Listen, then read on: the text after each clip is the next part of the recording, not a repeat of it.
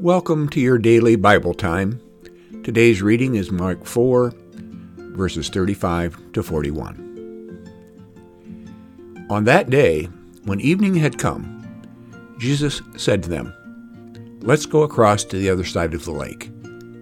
And leaving the crowd behind, they took him with them in the boat, just as he was. Other boats were with him. A great windstorm arose, and the waves beat into the boat, so that the boat was already being swamped. But he was in the stern, asleep on the cushion.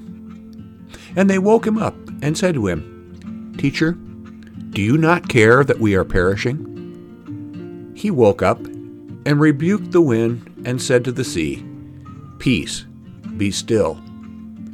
Then the wind ceased, and there was dead calm. He said to them, "Why are you afraid? Have you still no faith?" And they were filled with great awe, and said to one another, "Who then is this, that even the wind and the sea obey him?" Here ends the reading.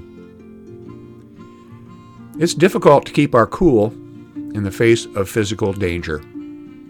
Saying that Jesus has the power to save us in the abstract is very different in real life.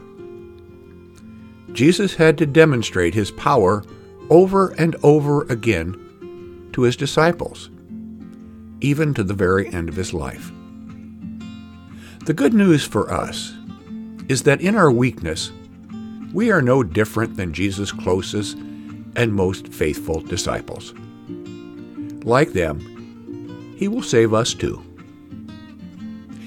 In what situations has your fear overcome your faith, at least temporarily? Let us pray.